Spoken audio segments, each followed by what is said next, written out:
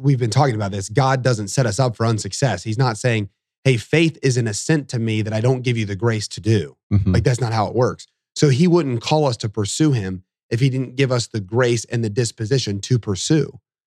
But what ends up happening is we aim that pursuit at all sorts of things that aren't him, right? And we've heard this. It's somewhat cliche in the church, but you cannot fill like an infinite longing with a finite thing. Yeah.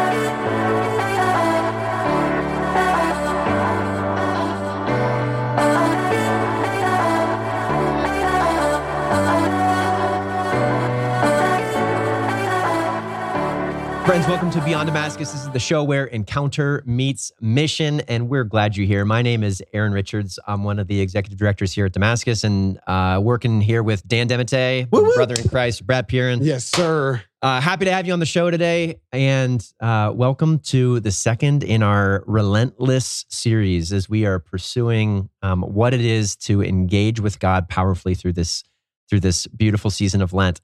I want to kick off the show with a little bit of a story, all right? So, at the age of 15, I experienced God in a powerful way for the first time when I went down on my first official mission trip to a little town in southeastern Kentucky called Cranks Creek. And it was there that I think my eyes were opened to a whole new understanding of what life can be like on mission.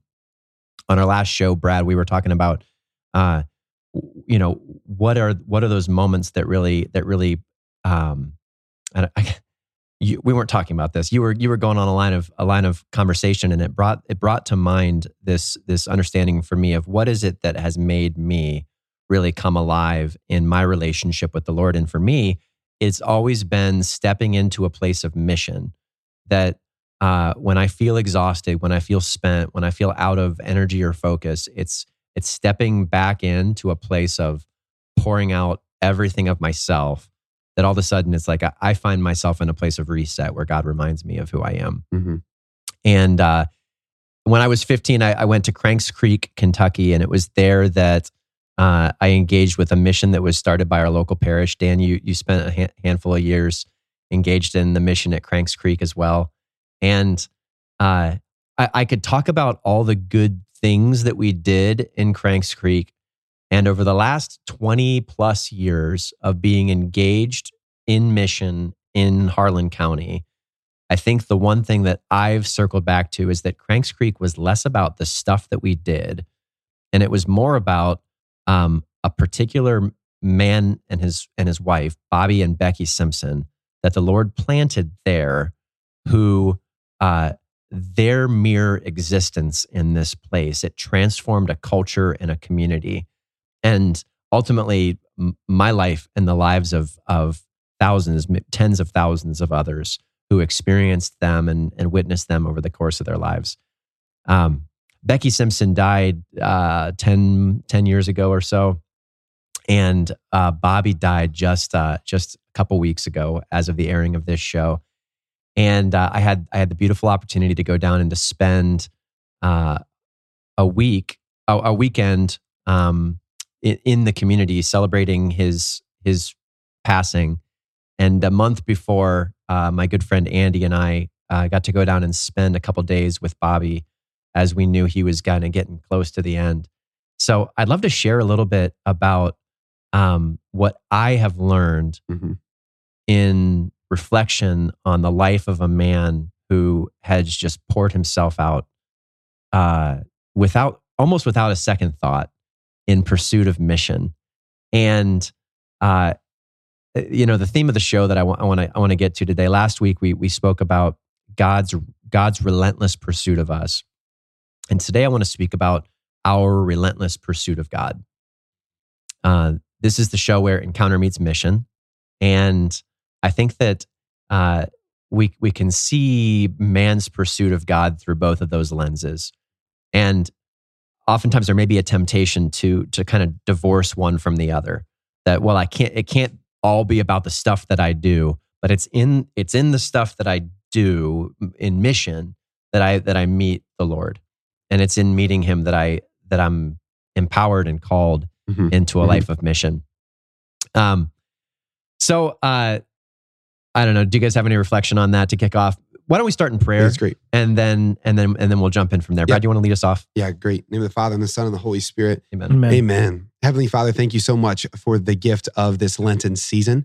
Thank you so much for all of the ways that you pursue us. We pray today, Lord, that as we have this conversation, our eyes would be open to the ways that we can pursue you in return to how you're pursuing us. We pray that all the ways that we pursue you in the world would build us up, would build the church up, and would ultimately build everyone up and build the world up so that we can all return to you. Help us to focus in on you this Lent and help us to focus in on you this day. In Jesus' name.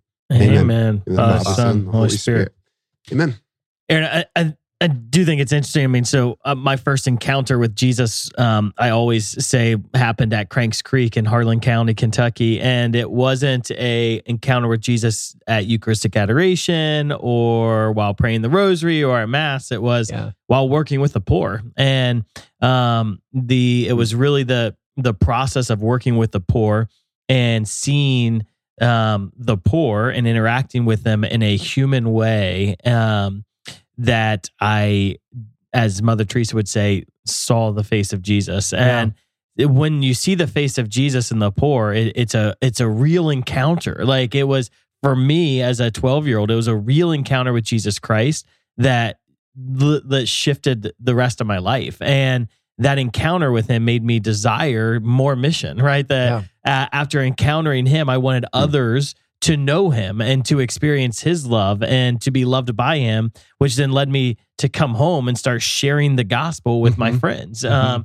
so I think sometimes we can, in our modern context of programs and resources, almost limit our strategy to introduce people to an encounter with Jesus Christ through prayer ministry or through the preaching, the proclamation of the gospel, or through the sacramental life of the church. And these are all real, tangible, effective ways to evangelize and bring people into an encounter. But also just inviting people into mission with us is a real way to help people have that initial encounter. And then that desire leads to greater mission. Yeah. Well, I want to pull out a theme from that. And Brad, I'm sure that you've experienced this, especially growing up in the middle of Appalachia as well. When I started going to Cranks Creek in 2001, there was something that happened there. I will admit, the first couple years of my experience there, I went to do work. And over the course of doing the things, right, of participating in the work, what I found in myself is that God actually opened my heart to the place where I made room for authentic friendship and relationship. Right? There was a shift that happened in relationship with the Simpson family, where I realized after a number of years of going to Cranks that it was less about performing a work of service that was good and meaningful and fruitful, and it was more about actually living in loving relationship with another human being, right? Of pouring myself out in love. And it was there that I was able to find the face of Jesus.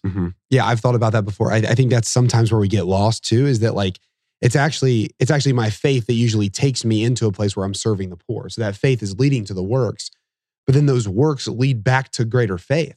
They're like, because at first I'm like, I'm just doing this work because it's the right thing to do, right? Because Jesus would want me to do this. Then all of a sudden I realize it's like, whoa, no, as I'm doing this, I want Jesus to accompany me in that, right? And then I come back to him and there's this like deepening of it where I then do realize it's not just what I'm doing. It's the meaning and the person I'm bringing with me when I do it, right? And I think that's a huge... that's just a huge context for all of us, because I can see Catholics get stopped in a variety of places. Like they'll just treat their Catholicism as if it's just a list of things I need to do because Jesus wants me to. Or I can see it be like, well, it's really faith, right? And now that I realize that I need more faith, I'm not going to go do those minuscule things. It's like, well, no, they're meant to be intertwined. Yeah.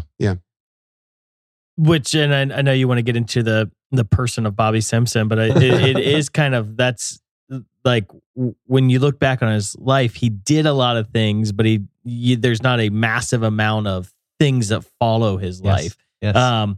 But he had such an impact and was so effective on mission because of the way he loved people. Yeah. And so like for me, I'm a builder and I like structures. I'm like, man, like if only like there would have been a little bit more structure infused, then there could have been this, and this built. But the special charism on his life was that he had this ability just to be with people and see people and love people. I was talking to someone who runs a ministry for they reach out to prostitutes, and they're just loving prostitutes who are still in the life and are struggling to get out of the life. And as I was in conversation, someone asked like, well, yeah, but what are they doing to get the person out of the life? And I was like, well, that's actually not what they feel called to do. Like their mission is just to love. And for a large part, that was Mother Teresa's mission. It was just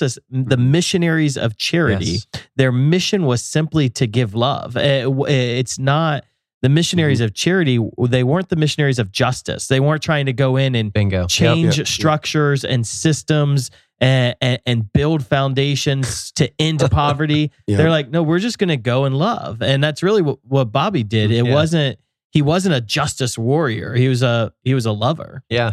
It's funny so in my last visit, so Bobby Simpson died at the age of 86, and Bobby was blind since his early 20s. I remember when I was 15 and I went down for the first time to Cranks Creek, I met Bobby playing basketball outside the survival center. I was shooting hoops as a kid, and this kind of awkward older guy walked over and started shooting basketball with us, and he was hitting every shot.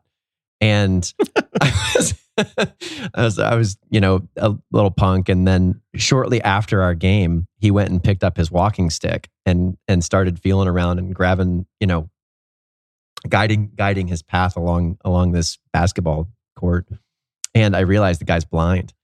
And I was like, oh my gosh, what kind of man is this? I think it's his trick. I don't know, because maybe back then. No. Not at the end. Because first time I met him too, he's going around talking to everyone. He's like doing service work and like putting things in bags, and then someone's like, he's blind, right? I'm like, that's impossible. Like, but yeah.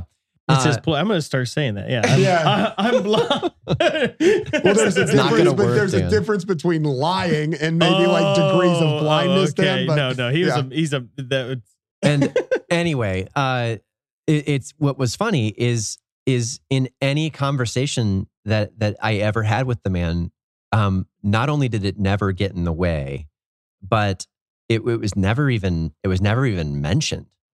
Like he never spoke about it, reflected upon it. There's so many times when I see people who struggle through whatever adversity, like that's their story.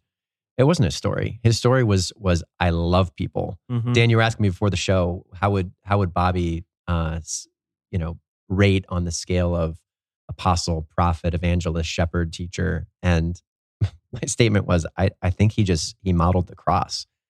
This was a man who every conversation you had with him, regardless of how you'd try to change the subject, would come back to, can you help me help people? Can you help me? Can you help me help this person? There were a couple things that really identified Bobby Simpson. Bobby was the co-pilot in every truck that left Cranks Creek and went around the country to get supplies to bring back to the local community. And over the course of 40 some years of mission, they actively engaged communities from all around America and all around the world even, and coming out and doing service missions. And Dan, you talk about how he wasn't an activist, but his wife Becky, in the early ages, that's actually what got the Survival Center started. On their wall, they have this signed congressional order that they were able to accomplish that prohibited the destructive strip mining that actually threw the whole area of Harlan County, of Cranks Creek, into the economic mess that it found itself in. So they were actually the ones initially who were able to accomplish massive social change But then from that place, they came back and just settled into this really beautifully humble place of obscurity, you know, living truly in the midst of poverty among the poorest of the poor, in order to give their lives away. And it was that constant invitation, not only to just, you know, hey, do the right thing, but come and live with me and do the right thing. Come and share my life and do the right thing and see people's hearts transformed. It was so life-changing for me. Yeah. Well, there's something about advocating for the right thing, but then being present to it afterwards, right? Because that's what someone who loves does.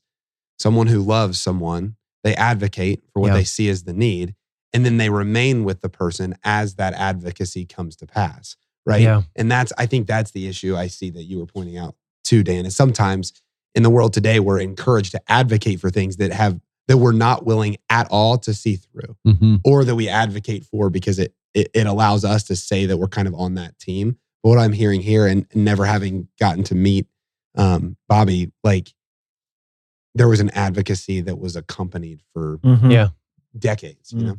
Yeah. Well, and not to treat one as more important than the other. So the beauty of the church is that we're called to walk on both legs, charity and justice, and true. But that there was a real charism that Bobby had of charity, and it is kind of discovering, you know, what are you called to? And I think that the simplicity of life that he lived was this call to accompaniment and charity through accompaniment, and I love the way you described it, Aaron. It's that accompaniment not only with the poor, but then also inviting others to accompany him on mission to the poor. And I think that so often that's where we fall short in ministry, that we do the work, but we don't invite others to do the work with us. And it's that an invitation in that people are actually craving. I remember like in those early years, like Bobby bringing our youth group together when I was in middle school and high school, and just like thanking us for the work we were doing, educating us on the suffering of humanity, and then inviting us to be people who were part of the solution. And that invitation in is so valuable because it invites you into the work of the gospel. I had a reflection a couple of years ago. So we would, you know, we led our youth groups to Cranks and to various places in Appalachia for close to 20 or 12 years. And you know, every time we would go down there, we would ask for Bobby to come in to teach or to witness in some way. And I don't know, probably 3 or 4 years ago, I had this realization that Bobby never really speaks words that are impressive. No, you never, and you never know what he's going to say. And he never prepares. He just kind of talks. and oftentimes the jokes are a little off color, and usually through a very thick Appalachian accent, very difficult to understand in the first place. So I was sort of reflecting on this, like why do I go through the trouble of having this guy come in and speak to our group? Because it was always like a huge ordeal to identify a time and get everyone focused and in the same spot. And I don't know, Brad, if you've identified or witnessed this ever, but Appalachia tends to run on a little different time schedule. Yeah, its own time. And I had this really startling realization that the reason that I come down and sit with this man isn't because of the wisdom that he speaks into my life, but it's because I'm truly sitting at the feet of an apostle, right? Of someone who carries, as you said, a charism of charity. Yeah. And that charism is communicated by living life together, right? It's imparted through connection, through relationship. And I was able to identify the areas in my life and the way that my life has truly been transformed just in those times sitting with him. There was a beautiful moment. One of my last, we went down to visit Bobby about a month before his death, and he was struggling with a lot of illness, and the Lord really put it on my mind as my friend Andy and I were down there to ask Bobby if he would impart like a fatherly blessing on us before we left. And he held our hand, and he started to pray, and it was just so typical of this man that his prayer of blessing over us was, Lord, would you help the children? Like, would you help the people? And at first I was like, okay, you must have misunderstood what I was asking. Right. And then as I was thinking there with the Lord, he was like, no, this is the blessing that this man has to impart. It's that every breath, every thought of his life is for the other. And that was lived out through the life that he lived in truly just sacrificial offering for this poor community in Cranks Creek. I mean, Bobby was the connection point, like I said, for tens of thousands of people who came and learned what it was to give themselves in an act of service. And you know, he, like I said, he lived at the age of 86. And on his way out, he'll disappear with a whisper, as COVID has kind of put a grand conclusion to a lot of these groups coming in from various places. But his life and his mission, I think, will live on in the lives of many others over the course of time. So, in reflecting for today's show, I kept thinking the Lord was speaking that He wants to communicate this message through story, and I could think of no better story to share than one who relentlessly pursued God with every beat of his heart and breath of his lungs for as long as I can remember. Dan, you were talking about, you know, filling bags. One of my favorite stories was we were doing a roof work down in Cranks, and we pulled in. This was only like probably 6 or 8 years ago. And I pulled in the lot, and there's Bobby up on the second story of a ladder carrying shingles up to the roof. Like in his late 70s and blind, by the way.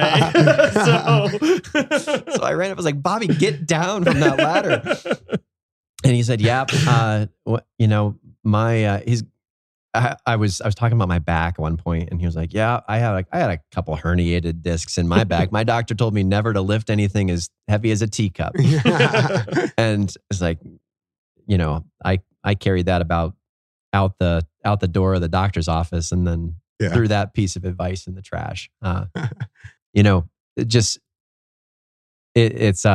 been a great week of reflection for me. Yeah, those kind of people you guys can imagine. Yeah, for sure. I'm so glad you shared that story, because those type of people, they really do change our perspective, because they are in so many ways like the one that we worship.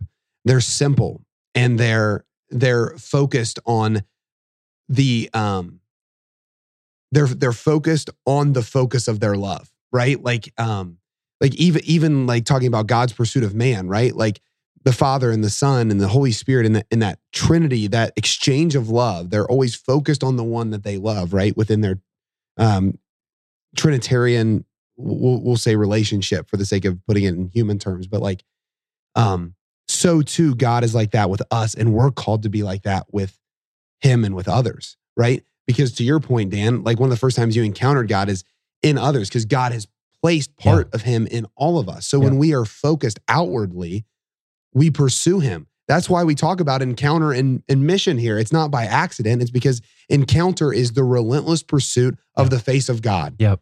And mission is the relentless pursuit of the face of God. And both of them happen in it. One is in a one-on-one type of like exchange. The other is in this outpouring exchange. And in order to do the second appropriately, we have to do the first, right? So so Bobby, like this man, like he knew the Lord. And because he knew the Lord, he knew what the Lord would do if the Lord was where he was. Yeah. Right. And then as he was doing that, he met the Lord even more. And then it fed this loop. And I know I've mentioned a loop like that twice now, but it really is a part of our spiritual life that it would almost be like a corkscrew, right? That it's a loop that ties the two ends together, but goes deeper and deeper as it goes. That's good. Yeah. So as we jump into this series, kind of to transition a little bit into Relentless, what it means to relentlessly engage with the Lord. Last week we talked about God's pursuit of us. This week we're talking about our pursuit of God. I think that does have to be seen through a variety of lenses. But Brad, we hit on the catechism to kick things off last week, and I wanted to just maybe speak kind of philosophically, theologically about when we talk about our capacity to love God, that capacity in itself is God's gift to us. Of course. Right? It's God's relentless pursuit of us that actually charges us and gives us the grace to be able to pursue him in life. I love the way that the gift of faith is identified for us, that faith is both our response and also a gift that the Lord injects into us, that he paves the way that we might respond. And it is beautiful. It's articulated beautifully in the catechism that as it begins, like the catechism begins by that paragraph number 1, identifying that God's mission and purpose is to pour himself out, to make himself available to us. And then as we speak of the nature of God, and then ultimately over the course of the next pages, come to the place of understanding that God builds us in his own image, that it's also within our nature to pour ourselves out in the same fashion. So that's the theory of how it is that we're built, of how it is that we're called. Like, you are made to love relentlessly. You were made in the image and likeness of one who does. But that's not oftentimes the reality that we see in the world. And I wonder if today we might be able to kind of focus our show looking at some of the practical application of, okay, here we are, week 2 of Lent. Maybe my commitment to some of those things that didn't have teeth is beginning to wane as I look at okay, how is it that I pursue through discipline and through connection with the Lord? How is it that I pursue relentlessly relationship with him? And what stands in the way? I think it's interesting you're connecting it with the story of a missionary, like Bobby, because I think it would be very easy to do a show where we're like, okay, if you're going to relentlessly pursue God, like you want to go to mass every single day, you want to go to holy hour every single day, and you want to get your rosary in every single day. And it can be very, it could be a show very easily put on, do all of these spiritual actions, and that is relentlessly pursuing God. And, but when we think of God's relentless pursuit of man, you're not going to talk about all the actions he does. You're actually just going to talk about the state of his heart, that he just loves us with such deep mercy and grace. And I think ultimately our reckless pursuit of God should be that, man, I really want to love like you love. Like I want your heart, God. And I want your heart for your people. I want your heart to be manifested in my life. And what happens when I pursue him and I get his heart, it immediately goes back to his people. When you were saying like Bobby's prayer was one that when he was praying for a father's blessing over you, it was let your children be served. When I like the father's heart is just like, it's constantly, he wants it. I think his heart is just so desires his children to be cared for so deeply and loved and seen that it's easy to overlook this missional component of this pursuit of God. That actually, no, it's not merely about the number of holy hours I'm having. It's actually about whether or not I'm having his heart for his people. And you see, so just an interesting reality too is so often when we come to God, we recklessly pursue him, wanting him to make us better, but not crying out for the nations, right? So often it's almost like this, like, I'm recklessly pursuing you, make me better, help me overcome the sin, help me grow in virtue, or it's just me and my own, help my mom, help my dad, help my family, help my children who've left the faith. And we come to him with this reckless pursuit for my own sanctification or the sanctification of my close to loved ones, but we don't come to him with a reckless pursuit for the sanctification of the world. And it's almost this absence of an understanding of wait, that's not actually the Father's desire. He doesn't just want you. He wants you, yes, but he wants his people. And I think one of the reasons we don't see a greater explosion of the gifts of the Holy Spirit is because we're not crying out for the Holy Spirit for the sake of the world, right? The Holy Spirit, the gifts of the Holy Spirit are poured out for the sake of the salvation of others. That's kind of the understanding of the charisms. But if we're not crying out in our relentless pursuit of God for the sanctification of others, it actually, it's a block from the Holy Spirit to come. Yeah. Yeah, I love that. I was kind of struck by your just presentation of Father there, Dan, because I was thinking it through, and I would presume this to be true. You two would know better than I, but like even within a family, what Father God demonstrates to us in the sending of Jesus, right, is that a father doesn't just want his son to stay in his home and be perfect. Like, yeah, fatherhood doesn't just say stay in the home and be perfect. It says, oh, you have so much to offer to the world.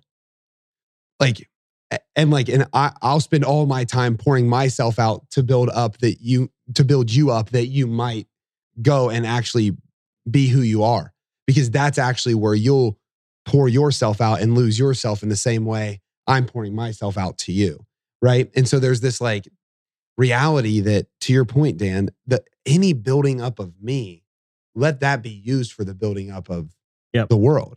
Because that's that exchange. That's the way that God's pursuing me is, here's everything. All I need from you is receptivity. And like, if we could look at the world and say, all of me is yours. All I need is receptivity. It just passes on, right? And so that is part of that relentless pursuit, no question. Beautiful. So our prayer today for this community would be that, God, you might press that reset button in any area where we are out of alignment, where we've lost focus on Him as the goal of that relationship. Yeah. And I guess, to be merciful towards yourself, to know that His priority right now is your response. Yeah. That you would respond and that your life would be transformed. Yeah, for the sake of the world, right? I'd like to hit on maybe a couple different reflections on what is it that keeps us separated from Him. You know, we see in Revelation that beautiful image that Jesus paints for us, that behold, I stand at the door and knock. I stand at the door of your heart and knock. It's not as though God has ever stopped His pursuit of us, but if and when we find ourselves in moments where we are separated from Him, it's because something is standing in the way. And we would do well to target that something and to orient our lives in right orientation, so that we might open that door to Him, invite Him in, and see our hearts transformed. Yeah. So the first area I wanted to point out, and again, we hit on it a little bit last week from the standpoint of the Israelites in the desert, is that our temptation through control is to build idols so that we can do the good that we desire in our own lives, free of surrender. In the example of Scripture and in the example of seeing historically, that looked pretty profound and ridiculous, of building a golden calf to worship, and that those aren't the idols that we get wrapped up in today. But I think that idols and control are still the foundational issues that stand in the way of wrestling surrender out of our focus. Yeah. Well, we are made to pursue something. Like, God, we've been talking about this. God doesn't set us up for unsuccess. He's not saying, hey, faith is an assent to me that I don't give you the grace to do. Like, that's not how it works. So He wouldn't call us to pursue Him if He didn't give us the grace and the disposition to pursue. But what ends up happening is we aim that pursuit at all sorts of things that aren't Him, right? And we've heard this. It's somewhat cliche in the church, but you cannot fill like an infinite longing with a finite thing. Yeah. And so anything that's I think we can kind of treat idols almost as if it's like, okay, well that's not me, because we'll read stories like the golden calf and we find it to be ridiculous, like you're saying. But like An idol by definition is any finite thing that I'm trying to fill the infinite longing with. You know, like this, what I usually say, like all the P's, right? So like prestige, power, popularity, like all of those things can really get into a place where they become idols to us.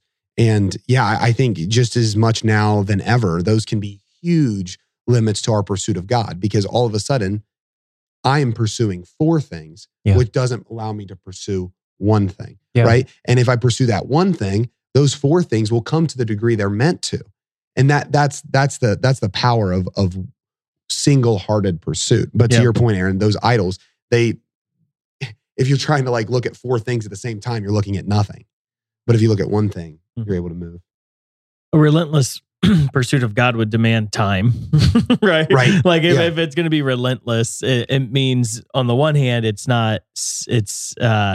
enduring. It's over a period of time, right? I'm not giving up. I'm not letting go. I'm not relenting.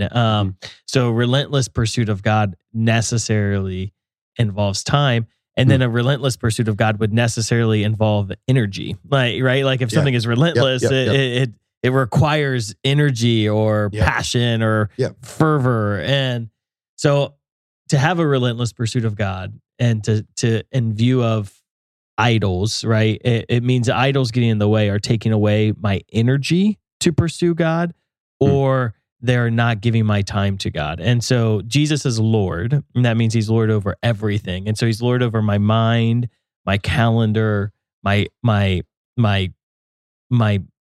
schedule, everything I do, right? And so the things that are consuming my mind that are not of God would be considered an idol. The things that are consuming my energy that are not of God would be considered an idol. And I think that's where the Lord wants. Like if he wants our time, our energy to be surrendered to him. And and there's certain things, like there's time periods where I'm like, whoa, this like looking at my news app is consuming too much of my time and energy and filling my mental space. So now I'm going to fast from news, right? There's a disproportionate level of energy and time I've given to this idol over here. And it's even ministry itself can become an idol, right? If a disproportionate amount of our time and energy are given to ministry without the pursuit of God in it, or without finding God in it. And so you have to be careful that I'm doing all of these good works, but they themselves can become an idol. Good. So I think a lot of times we try to make excuses for why fasting is not necessary, right? And our tendency to adopt idols is precisely why fasting is necessary. Yeah. Because Brad, like you said, these are things that we put in the place of filling that infinite space, infinite void in our heart. And in order that we might remind ourselves, that we might right orient ourselves toward understanding that God alone is capable, right? That is why we fast. Yeah. The secondary benefit, one of the secondary benefits is like, we'll build discipline. Of course. We'll build good habit. Yeah. But ultimately, it's about reminding myself that God, you are Lord, and these things are not. Yeah. The ultimate question that keeps us away from idolization is, what is this unto? Okay, so like, what is this unto? When I'm doing this thing, what is it unto? Yeah. And if it's unto the Lord, right? Because this is a huge roadblock that we see in young adults. Like I should say that I see in young adults when I'm ministering to them, that we see at Damascus in young adults. Same thing with high schoolers, middle schoolers. Like the fear is, if I get rid of the idols and he's my single-hearted pursuit, he's going to take all these things from me, right? He's going to take away these things that I genuinely enjoy, but he's not going to take them. He's going to transform them, right? Back to the understanding that Aquinas gives us, that like all of our pursuits are oriented towards some perceived good.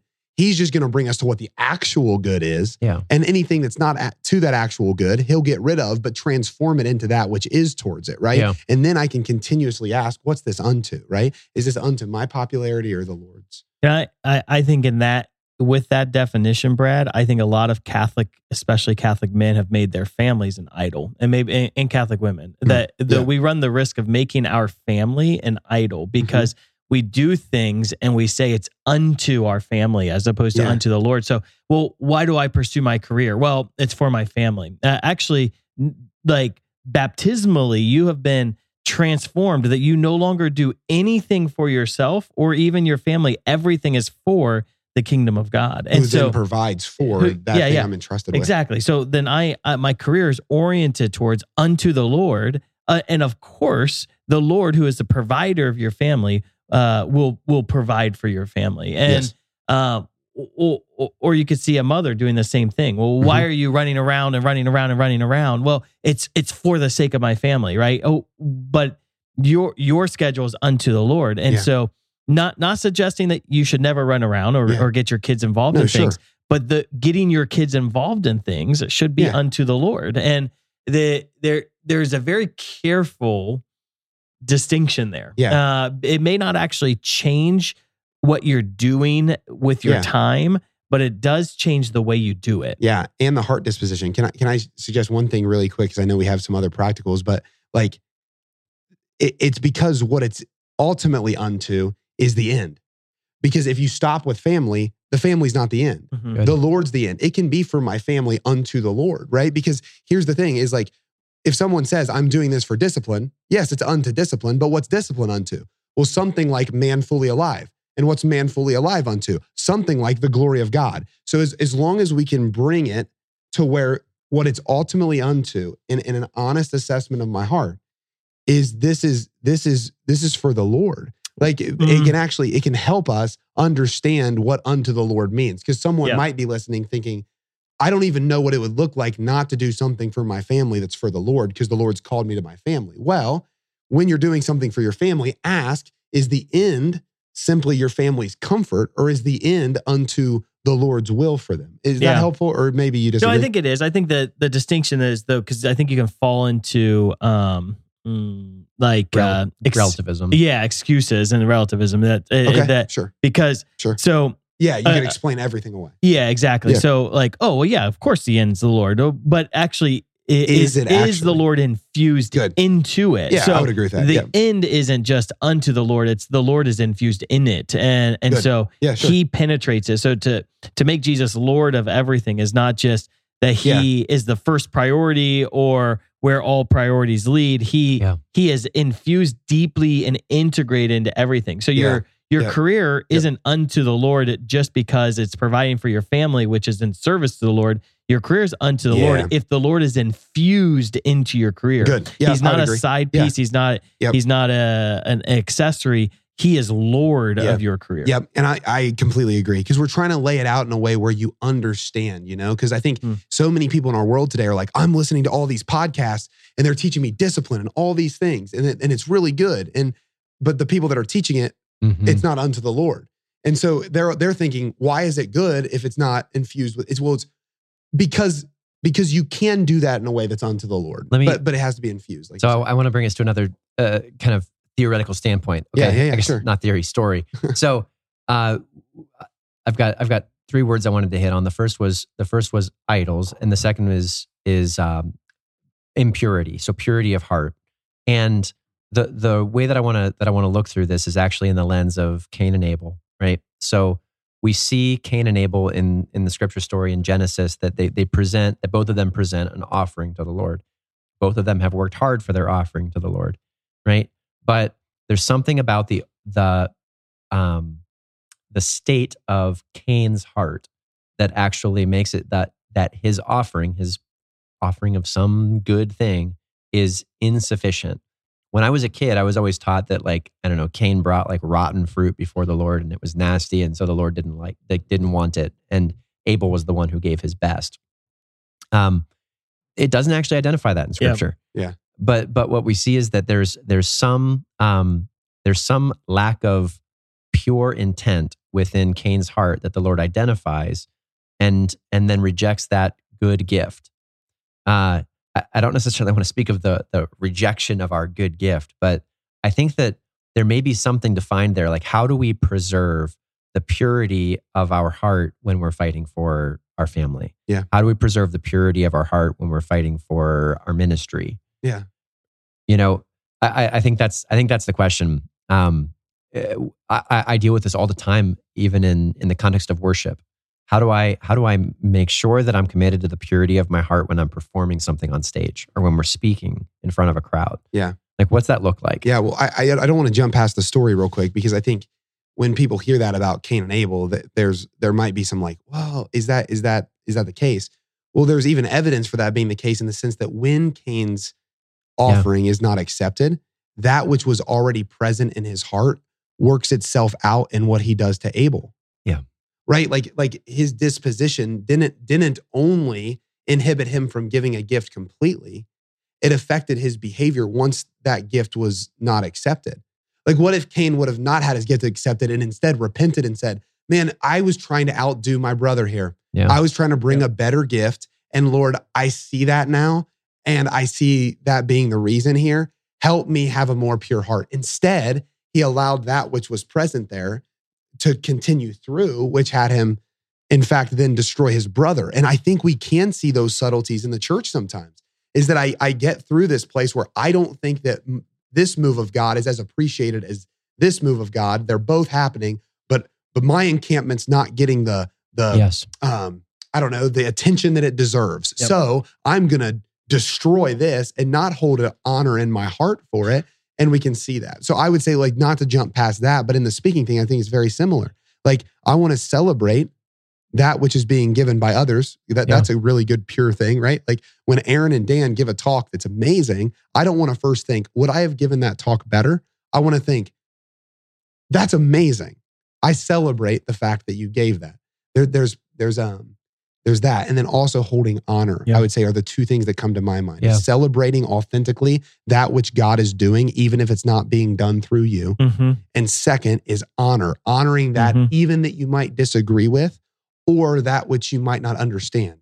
Because you can actually honor where it's coming from, even if the like end conclusion, you're like, we can talk about that later. But the heart that you're bringing to reach that conclusion, I'm not going to sacrifice honor there. Yeah. Well, and you were also mentioning repentance, and that's that you know, that heart that even if I did bring in an offering that wasn't great, then just a regular pattern of repentance, I think, is, so how do I relentlessly pursue the heart of God? You know, I've just been looking at people, like lives of saints, and then these modern day people who have seen just insane revivals in their ministry. What are characteristics of their hearts? And one of the characteristics you see consistently in every single heart of man or woman who has seen an outpouring of God in their lives is a characteristic of just ongoing repentance. That there's, as they relentlessly pursue the Lord and ask for an outpouring of the gift of the Holy Spirit,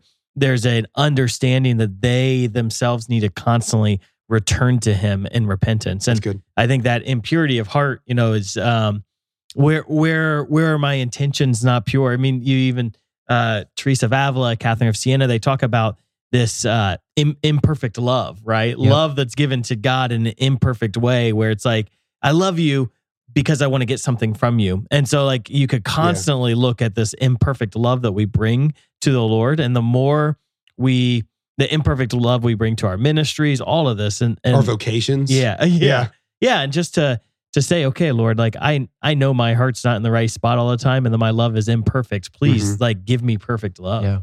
Yeah. And I want to move us toward kind of some practical application as we look into a relentless season of Lent this year. But the last piece was identity. And I think all these things are wrapped up, that when we understand that we are sons and daughters created in the image and likeness of God, it's both a litmus test that we hold ourselves to, and also the hope for what we're made for. You know, when I think of myself as a son, when I look at myself as a son, it begins to make those things that I've grasped for appear so less than, right? Appear so worthless, because as a son, I come into the realization that, okay, I was created so that I could receive fully for everything that, Lord, that you have in store for me. And then likewise, as a son, I realized that I'm made with a great capacity to actually give myself away. I'm made with a great capacity to love. And I think it's in coming to know those. I don't know. Those three things certainly aren't exhaustive in their identification. But this year, as we pursue a relentless pursuit of God, to ask, okay, what are the things that are standing in my way? Mm-hmm. What are the things that I'm doing or pursuing with an impure heart? Yeah. And what are the things that are just in not allowing me to step into the dignity in which I'm created and the goal for which I was created, right? Relationship with Him. I think if we kind of set our sights on those three things, that we might end up approximating the direction of sanctity. Yeah. Well, also the identity thing's simple in this relentless idea, right? Because when a son is appropriately dependent on his father, he does nothing apart from what he sees the father doing. We see it in the natural world. When a son is of the age where they're fully dependent on their father, they do nothing apart from what they see the father doing. Good. Jesus tells us he did nothing apart from what he saw the father doing. Dependency works out like that. And so when we see that God is relentlessly pursuing us, and we're in relationship with him that's dependent, we don't want to do anything apart from what we see him doing. And what he's doing to us is what he wants us to in turn do with him. Like, I want to pursue you in all these adventurous ways out in the world in mission and also in my daily prayer life in the mass. But yeah, I think that relationship component, that identity component at the end is awesome. I think it's really important too to understand that, especially with identity as father and son, that there's, we have to take culpability of the areas where we're just lazy in our asking of things, right? Like, sometimes the reason my kids get something from me is because they ask a lot and they just keep asking over and over and over again. And finally it softens my heart and I give in. And I think that we sometimes go to God in prayer and it's not a relentless prayer. It's like, hey, do this, Dad, if you want to. Maybe. And then we just let go. And like, so if we are called to be in our relentless in our pursuit of God, there's Jesus, he gives multiple parables of the persistency in prayer is what gets the reward. He's ask and you shall receive, like seek and you shall find. It's not like, so there's ask and you shall receive, which we could be like, oh, okay, I just have to ask one time and it's going to come. No, then he's like, now seek and you shall find, right? Like seeking takes a little bit more effort. It doesn't happen immediately. And knock and the door will be open. That there's this like, okay, like I'm going to keep knocking until the door is opened. And that we have a responsibility in our relentless pursuit of God, that when God puts something on our heart that he wants for his children, we go after it. And I think big reason we're not seeing more breakthrough in our own lives and in the lives of the ones that in this world is because we are lazy in our pursuit of requesting. You get what you ask for 100% of the time. And, I think sometimes all we're asking for as Catholics is virtue. And so because of that, we're becoming virtuous, but we're not we're not on our knees, relentlessly begging for the salvation of humanity, for the conversion of our country, for souls to be saved. We're not on our knees begging for God to transform our parishes and to awaken these dry bones. Sure. Because of that, we're not getting it. We don't see nations being won because we're more concerned about my own virtue, right? Our heart disposition isn't like Bobby's, where when I go to prayer, I'm begging for the hungry to be fed, right? Instead, my heart is just, man, I really want to make sure that like I weed out that tiny little venial sin that I had, which isn't horrible. I'm not saying that that's a bad thing, but sometimes we can be so consumed with our own sanctification that there is no relentless pursuit for the sanctification of the world. And think about that in the context of Lent too, right? So we're talking in the Lenten season right now. And so that relentless pursuit of all the things you were saying comes out through fasting and prayer. Yeah. Like, are we fasting for unto something? Are we praying unto something? Like those really matter. And then almsgiving as well. Like, am I relentlessly giving even when I'm not seeing a return for that? Like the Lord says you will reap what you sow. Even if you don't understand in the moment that you're sowing that you're going to reap it. And so I don't understand how this has invaded the church, but like think every talk you've ever heard about Lent is oriented towards you. It's just like, you're going to pray for you. You're going to fast for you. You're even giving alms for you. Like, it's like all we care about is the sanctification of me. It's this egocentric Christianity that is like that. That's not God. Like, it doesn't make any sense that it's, and I think the story is so beautiful because my sanctification comes through the pursuit of the sanctification of others. And when I try to make the two different agendas, I actually miss the mark. You also get bored. Like, I'll leave it there. But you get bored relentlessly pursuing you. Yeah. Well, this is because you're just not that exciting. You're just not that exciting. Dan, why? When you pursue two different agendas, it just doesn't work. Why? Because we were made to be unified, right? In this. So I would like to wrap it up there, and maybe this is a taste, right? Of we've got a handful of shows planned for the rest of this season, and we're gonna be diving into those things of prayer and fasting and almsgiving and how we actually do these in light of mission, not in just a way that serves me, but a life poured out, a life given, a life focused on the other, a life focused on the Lord. Like, this is where those things that don't tend to line up. Why is fasting not changing my life? Well, it's probably because it's still focused on me, right? Why do my Lenten disciplines not have the transformative effect that I want to see in my family and my life and the world around me? It's probably because we're not quite focused yet in that way of, Lord, tear down my idols. Lord, build in me a heart that is pure, that is purely focused on you. God, give me that desire to just, and that strength to recklessly pursue you in my identity to the son. end. Yeah, and daughter. Yeah. And as we wrap up the show today, one last note about Bobby's life. I think many times I have, and I think others have in my experience, said, I know I need to do this thing. I know I need to make this change, but it's too late, right? I know I need to live a good Lent, but gosh, it's already week 2. How do I see this thing happen? I was shocked when I thought for the very first time about the reality this past week that Bobby Simpson's life on mission started at the age of 44.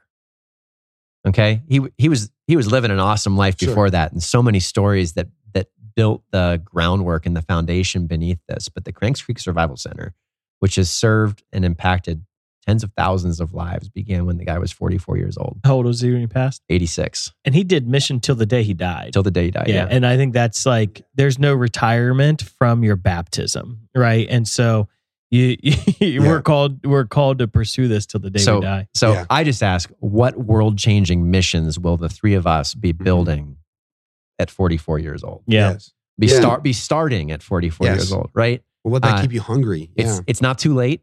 It's not too late to live a life that transforms the world. It's not too late to enter into a relationship with God that changes everything. And it's not too late to ask in this Lenten season, what are your commitments unto, right? Yes. Like I just feel that question being legitimate in this season. So we'll close in prayer and wrap up a good show in the name of the Father and the Son and the Holy Spirit. Amen. God, we give this season to you. We give this day to you. We give this show to you. And Lord, everything that you have spoken to our hearts, we pray that it'll become foundational for us.